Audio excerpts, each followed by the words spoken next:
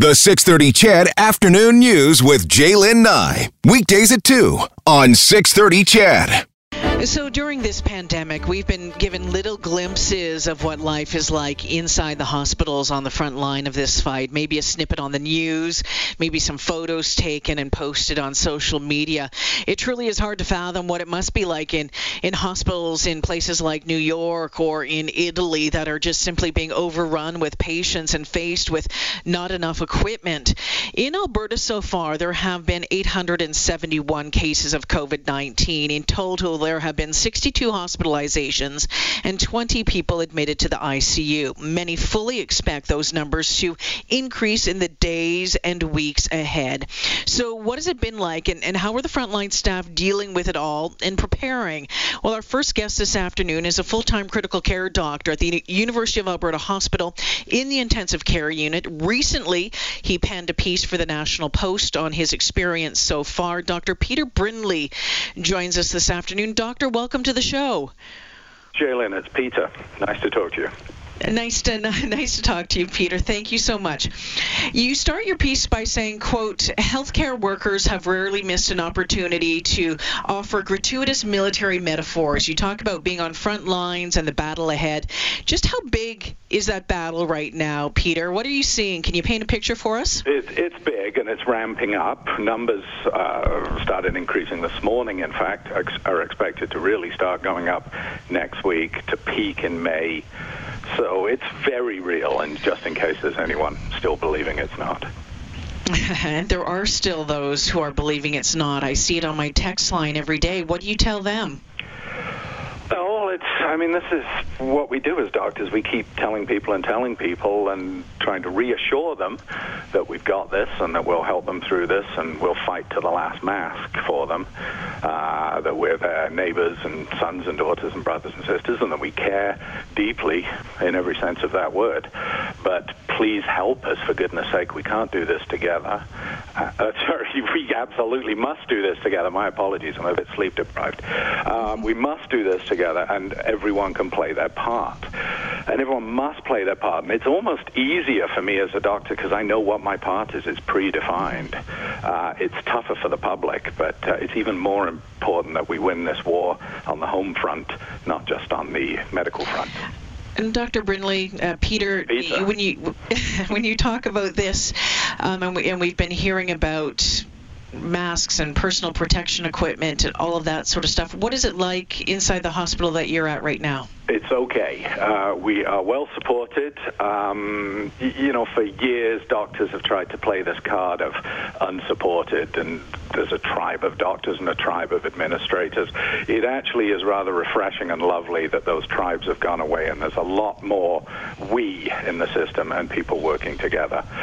And so we have enough equipment at the moment. People are absolutely scared that we might run out. Of course, everybody's fearful. It's the sort of first stage that you go through as you try to come to terms with things: denial, anger, fear, and then finally acceptance and right. Let's sort this. Let's beat this. So there are people who are scared and there are people who are fearful. But you know what? When you go into the hospital and you get to work, it actually, in a strange way, feels better because you're on the front lines doing something rather than sitting at home scared. Well, when you talk about being scared, there's got to be nervousness as well about taking something home to family members and loved ones.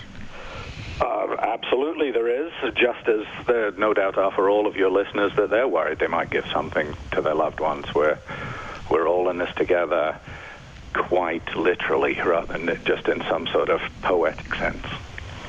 You tell me about how dealing with this pandemic has impacted the team that you work with. You have stated in the piece that you wrote for the National Post that you've never been prouder of them. Absolutely, and I'm not used to that sort of gushy language, but I absolutely love being a healthcare professional at the moment. This is what we signed up for.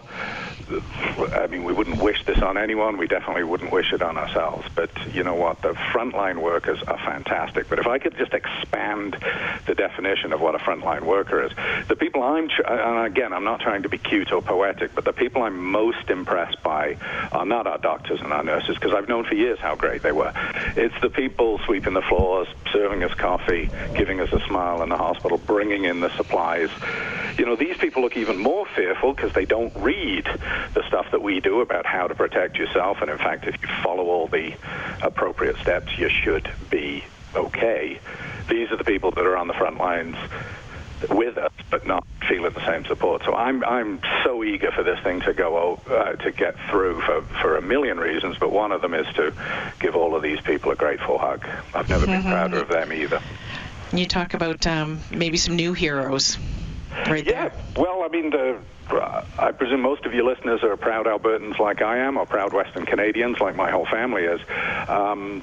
You know, everyday heroes, it's a term that's used, but everything is taking on real meaning during all of this, and these are everyday heroes. And you know what? We've had a number of companies reach out to us too, and I've said, hey, we need the following, and it's arrived within a few hours, delivered free of charge to the hospital, and we're trying to work out a way to recognize these people too. Everyone's got their part to play, and Alberta's rich engineering history and innovative history and entrepreneurial history is going to get us through this every bit as much as doctors and nurses. Peter, I'm wondering, when you go home from work, if you're not completely exhausted, if you turn on the news and you're watching what's happening in New York City, maybe even over a province over in BC, maybe overseas in Italy, and seeing what they're dealing with, and you must wonder how the hell they're dealing with that. And I wonder if you believe that Alberta has handled this properly, if Canada has handled this properly. Well, let me try and answer that in order. I don't have to go home at night time and wonder how it's going on in New York and China and Italy, because we've been in touch with all of those people. We're a pretty tight team as ICU doctors, and we've kept in touch, and we've shared like never before. There are no egos. There are no people trying to be the first people to publish.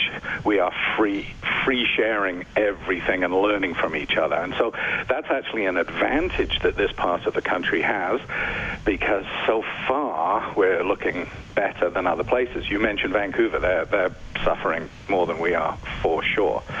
So we've learned those lessons from other people. I'm trying to limit the amount of time I spend on things like social media, because we all need to stay strong and resilient through all of this, and that's where I think Albertans will do well, because that's what we are. For goodness sake, we put up with 5 months of winter every year. We can put up with a lot.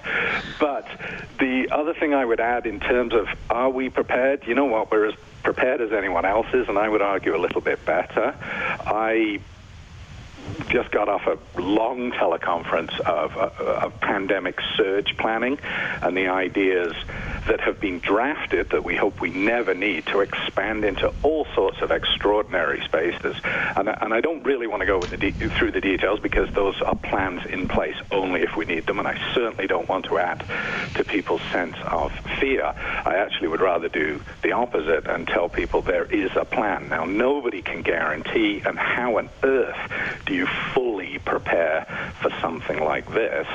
And you cannot simply have if this, then this, then this, then this, because those sort of algorithms will never be perfect when you're in a disaster situation. We know that, those of us that do disaster medicine, that the most valuable resource is often how nimble you are, how flexible you are, how resilient you are, how able to work with others you are. And I'm pretty proud of the place I live and work, because I think we have those qualities, and I'm in a strange way excited, but at the same time as anxious to see those come to the fore.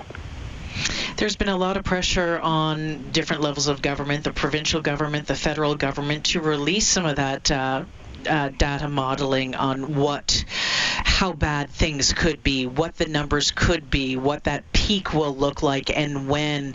And you said you don't want to get into it, and I completely respect that. Do you think that it is beneficial to put that out there or not? That's a great question. There's been a lot of talk about an infodemic as well as a pandemic, a surge of information, but unfortunately it's not always information. Sometimes it's noise rather than signal. So, you know what, I'm not a politician. I'm delighted I'm not a politician. I never want to be a politician. I don't have those skills. And so I'm not going to slag off anyone or second-guess anyone, because where does it get us? What I would say is that information's like a drug. It should be dosed at the right time, the right amount for the right person. And so I feel like we're getting the usable information we need. You know, we don't just want streams of data. We want, okay, what can I do with that? And I understand people are sort of saying, but when can I go back to school? But when can I go back to work? And I'm not going to say your guess is as good as mine, because these aren't guesses. These are the brightest minds in the world who are leaning into this problem. But we can't, if we want a quick answer, then we've got to accept an inaccurate answer. That's just the way it works. And so I'm actually pretty impressed with the way that information's been delivered. Peter, before I run out of time here with you, in your article you say, quote, society should not be divided into healthcare workers and others, but rather those who find a way to help and those who don't. How can we help right now? Fantastic. Each of you has a unique selling point. There's something you can do. You can look after others, for goodness sake. You can be a COVID friend to others.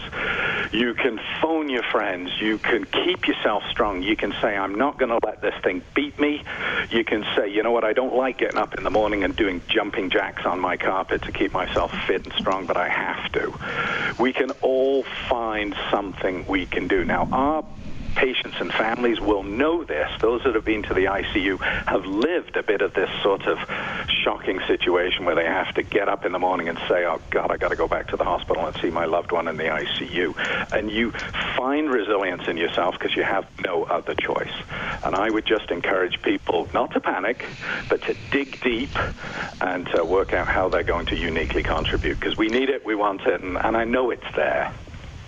Peter, I want to thank you for the work that you're doing and your entire team, top to bottom, at the hospital. Thank you for this conversation. Thank you for the insight into what you're doing and just your perspective on this. I'm hopeful that maybe in a couple of weeks, if you have time, you might check in once again. I can't think of anything else I'd rather do. The very best regards to everybody else. Take care now. Thank you so much. Bye. That is Dr. Peter Brindley, full-time critical care physician at the University of Alberta Hospital. He is in the intensive care unit, and it's NeuroSciences intensive care unit. He wrote an article recently, or an editorial, on his perspective about his job in this time in the National Post. If you want to Google it, again, his name is Dr. Peter Brindley. Look forward to having him on the show again in the very near future.